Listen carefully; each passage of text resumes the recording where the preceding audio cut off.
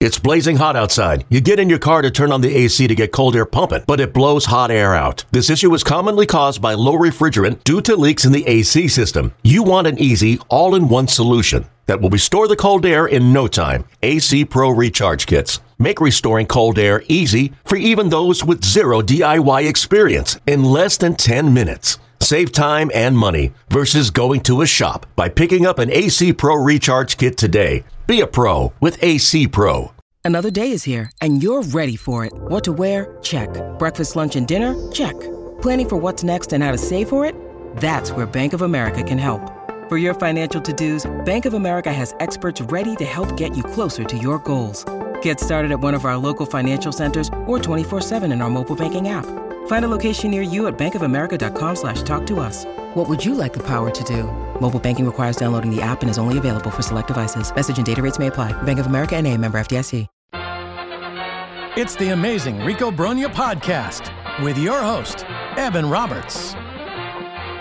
Hey there, everybody. Welcome to Rico Brogna, the mailbag edition of Rico Brogna. We'll answer, a handful of your questions from Twitter.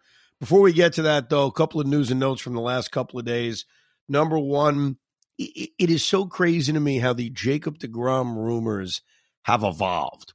If you go back a month, if you go back 2 months, if you go back to the start of this offseason, the perception was Jacob deGrom hates us, doesn't want to be here, can't wait to leave New York. That was the buzz around Jacob deGrom.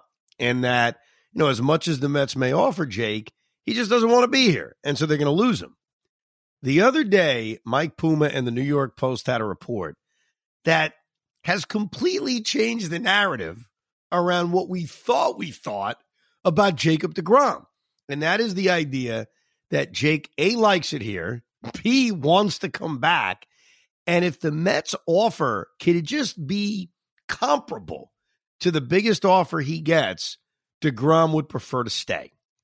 And what's crazy about this, assuming that's true, because obviously we talked ourselves into the fact that deGrom hated us not that long ago and couldn't wait to leave. But that fits what Jake has said publicly. Every report or every belief that we had about Jake not wanting to be here was never created by anything he had ever said publicly. I had played a clip on the Fan. I had tweeted out a clip from Jake from spring training of this past year, in which Jacob deGrom says, I'm going to opt out. I'm going to keep the Mets abreast of the situation the entire time. I love being here, and I think it's really cool to spend your entire career with one team.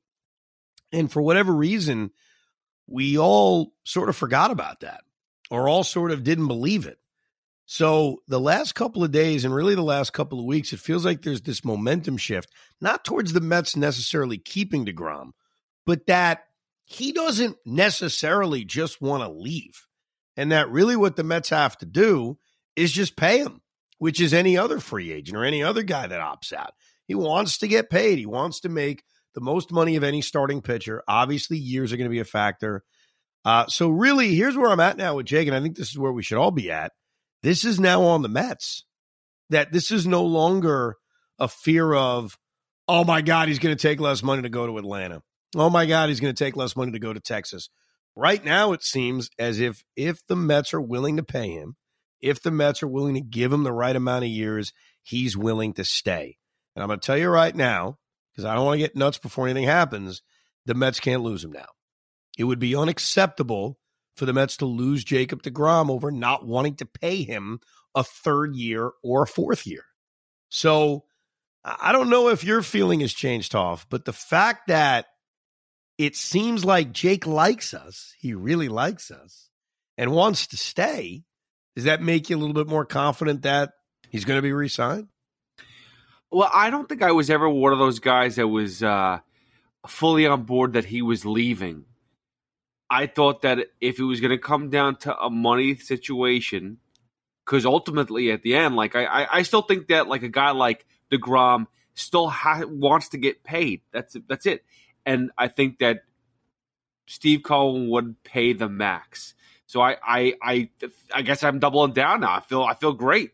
I'm not saying I feel 100%, but I'm as optimistic as possible. The other interesting rumor is that the Mets have had contact with Justin Verlander. They had like a little Zoom meeting with Justin Verlander. And, as much as we love Steve Cohen's deep pockets, the Mets are not signing Justin Verlander in conjunction with deGrom and Scherzer. They would be signing deGrom, or Verlander, I should say, to replace Jacob deGrom. And despite Verlander's brilliant 2022 season, it's a backup plan. I know Verlander was better this past year and obviously has had just an all-time career, but to me, it's not ideal to replace deGrom, who is still 5 years younger, with Justin Verlander. So I don't have a problem with the Mets talking to him because you have to have a backup plan. You never know what's going to happen, but I am not one that prefers Verlander over Jacob deGrom. You're signing a free agent, in the case of the Mets, re-signing a free agent, with an eye on what you think is going to happen the next few years. And despite deGrom's inability to stay healthy over the last few years, I would still, and this is not even my biases or my, hey, I'd rather go down with my own guy theories anymore. This is just strictly who would I bet on over the next 3 years? I'm not even the Mets. Let's say I'm the Texas Rangers. Who am I betting on over the next 3 years? deGrom versus Verlander? I think I would still bet deGrom because at 40 years old, now another year removed from Tommy John surgery, the end is going to come. I mean, it's going to come with Verlander. So I think it's more realistic that deGrom has a few more dominant seasons left than it is Verlander. The other pitching rumor that's very interesting, and I know will bother some Met fans, is the idea that the other free agent starting pitcher they've talked with is Jameson Taillon. Now, Jameson Taillon is the kind of guy that you sign to replace Taijuan Walker. And watching both guys over the last couple of years, I think it's safe to say, at least for me, I'd rather have Taijuan Walker than Jameson Taillon. That's the way I look at it. Now, Taillon this past year with the Yankees went out and made 32 starts, and that's really what you want from a back-of-the-rotation arm, and he had a 3.9 ERA. Taijuan Walker made 29 starts, so made pretty much a full season worth of starts, and had a 3.49 ERA, so about a half a run better. Ty did not fall off in the second half the way he did the year before because the final numbers from 2021, and I think Walker and Taillon are an interesting comparison because they're both New York pitchers. They were both acquired for the 2021 season. They're separated by 1 year in age. Taillon's a year older. So it's like a nice, even 2-year comparison. And those would be the years I'd look at because Taillon didn't pitch at all in 2020. And 2020, Taijuan Walker pitched, but it's also like a weird season to look at. In 2021, Taijuan made the 29 starts. He had a 4.4 ERA. Taillon made 29 starts. He had a 4.3 ERA. So Taillon had a better year. But I still look at Walker's overall season. While the numbers aren't as good as Taijuan Walker was an all-star in the first half of 2021. And what happened was he was so bad in the second half, it kind of jaded all those numbers. Now, did he have a better year than Taillon in 2021? Look, consistency matters. And the fact that Walker completely fell off a cliff is a factor here. But I think over the course of the 2 years that Taijuan Walker's been here and the course of the 2 years that Taillon was with the Yankees, I think pound for pound, Taijuan Walker's been better. And I think if you replace Walker with Taillon, while it's not night and day, I think it's a downgrade. And again, like I said about deGrom and Verlander, you're betting on the next few years. It's not just simply what I discussed, which is, hey, who's been better the last 2 years? It's what's going to happen in 23, what's going to happen in 24. And if I'm a betting man, I'd be more likely to bet on the success of Taijuan Walker than I would Jameson Taillon. It's not a huge downgrade. So I don't want to act like it's end of the world kind of stuff, but I do think you're better off re-signing Walker than you are adding Jameson Taillon. But these are backup plans, I think. I think that's the way you're looking at it. If you're Billy Epler, you're going to talk to a lot of starting pitchers because you want to make sure that you have your bases covered in case you lose a guy or two. Now, before we get to your questions, Mets made a few moves this week with the 40-man roster. They made the trade with the Miami Marlins where they acquired Elisar Hernandez and Jeff Brigham. I'm actually more intrigued by Brigham because I think Brigham could very well be on the kind of bullpen chart of 8-9 guys and, possibly be on the opening day roster at the start of the season. Both guys have options. Brigham had a decent year last year. Hernandez, he's got good stuff. He's still relatively young, but you basically acquired him to replace Trevor Williams. And he has not been nearly as good as what Trevor Williams was last year for the Mets. It sucks that they're going to lose Trevor Williams, but I think when you trade for Elias or Hernandez, you're viewing him as a swing guy. Now, the Mets have a couple of swing guys. Joey Lucchesi, assuming he's healthy, could be a swing guy. Depending on how many starters they add, Tyler McGill or David Peterson may be a swing guy. Jose Budo, who we saw, and it wasn't good. But let's not get rid of him because of one bad start in Philly. But he has a chance to be a swing guy. It's a no harm, no foul deal. Assuming the prospect they traded, Franklin Sanchez, who's many years away, doesn't become some future stud 4 years from now. It was just about adding more depth. Kind of like when they acquired this William Woods from on waivers from the Braves, 23-year-old arm. You're just trying to throw as many arms as possible because you never know. Maybe Jeremy Hefner's is a genius and he's going to turn Elias or Hernandez into the next young stud in baseball. But there's nothing that Hernandez did with Miami over the last 4 years that excites me about it. But you never know. Sometimes you acquire a low-end starting pitcher and you've got your gurus that figure something out. They didn't acquire any of the guys I mentioned, the lefties from last week, who were DFA'd, Harlan Garcia and Ryan Yarbrough. But it's a long offseason. I am confident the Mets will add a lefty at some point. And one other thought before we get to the mailbag, Brandon Nimmo's contract. And I remember when we did the Brandon Nimmo edition of Rico Brogna, we both predicted he's going to get paid. He's going to get a big contract. There are now reports, Jeff Passan put it out there a few days ago, that he's going to get $130 million. That he is going to get paid in such a huge way. And I'm not surprised because we basically said it, but when you hear the figures out loud, it makes you pause and say, damn, I mean, that's a lot of money. I'm not deathly afraid of giving it to him because I think if Brandon Nimmo's healthy, and that's the ultimate question with him, can he stay healthy, which he did this past season? I think he's the engine of this offense. He's an incredibly productive player. I don't think this is it for him in terms of where he would go as a player. I think he could get better. I really do. I think Brandon Nimmo's one of those baseball players who's continuing to ascend. So I know on the surface, $130 million may make you cringe and it may feel like an overpay, and it probably is, but I'm not looking and hearing that number and saying, oh my God, I can't pay him. I don't have that reaction to it. And like we talked about, you also have to replace him. And replacing him is going to be very, very difficult. Cody Bellinger, who did get non-tendered by LA, while he's a nice backup plan, I don't trust him. I can't predict that Cody Bellinger is going to go back to the guy he was 3 years ago. I think it's more likely they fix this internally, like we talked about last time, which involves Marte playing center, McNeil playing right. Maybe you add another middle infielder. And that's not ideal. You don't get better doing something like that. So if ultimately the Mets have to pay Brandon Nimmo $130 million, I'm not going to freak out. The funny thing is, I'm not a Nimmo supporter at all. I actually am so, I feel like we can upgrade with, like you said, Trey Turner, somebody that they could bring in. You'll spend more money, but you know what you're getting, and he's high leverage, and he's just a phenomenal 5-tool player. However, the one thing that Brandon Nimmo, and I will forever compare him to Hunter Pence, he brings intangibles to the game, to the team that no one else can. There are certain things that you can't put on stats that he brings to the table that you'll miss if he's not around. Yeah, the only concern I have about Brandon Nimmo is, can he go out and play 150 games over the life of the contract? Because up until this past season, his contract year, he missed time every year. Every year he was going to miss not just a little bit of time, but significant of time. So I look at it this way. Even if he's not ascending maybe necessarily the way I think, and this is who he is, he's still an 800 OPS ball player.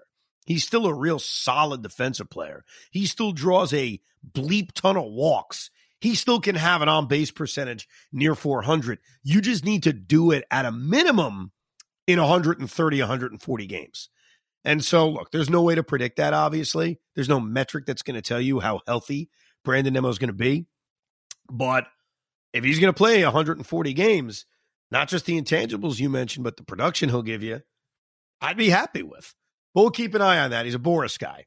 And when you're a Boris guy, you're going to get paid. I mean, say what you want about him. He gets his clients paid. Now, let's open up that damn mailbag. I appreciate anybody tweeting, especially if you did it right after that just brutal, awful, disgusting New York Jet loss. And for our Giant fans out there, you're probably not as depressed as the Jet fans, but thank you. We are here to distract you. Not just talk Mets baseball, but distract you from the depression that is week number 11 in the National Football League. Now open up that mailbag, Hoff. What do we got? All right, we open it up. So it's funny. We're going to talk about guys that are on the roster right now. Yeah. At Official Gods YT, should the Mets lock up Alonso and McNeil to a long-term extension before they hit free agency like the Braves did with their young talent? Yes, 100%. I always think it pays to lock these guys up early because if you believe that your guys are good and you believe that the production you've got out of them is legit, I don't think you could go wrong. And I've always felt that way. And I think it's a bet that's usually worth it. The only time the bet would not be worth it is if the guy just completely bleeps the bet. And when you look at Jeff McNeil and you look at Pete Alonso, I don't see either one of them bleeping the bet. I think the concern, not the concern, it's not the right word. The question with McNeil is how many years do you want to give him because he's not young. It's so strange with Jeff because he came up at the age of 26, 27 years old. Jeff McNeil on opening day next year will be almost 31. So for the majority, basically for all of next year, he's a 31-year-old and he's got 2 more years of control. So he's under team control until he's 33 years old. So if you want to buy out arbitration years, great. If you want to now, get into free agency, how many years do you want to give him? But I think McNeil's the kind of player who's always going to be useful. He's always going to be valuable. He's a Swiss Army knife. I mean, he may be the Mets' second baseman in 2023, but in 2026, if he's still around, he may be the left fielder. He may be the third baseman. You don't know. Alonso, the more years that go by, the longer you wait on something like this, the more money it's going to cost. The Atlanta Braves have taken some early gambles. They paid Michael Harris before his rookie season was even over. They didn't mess around.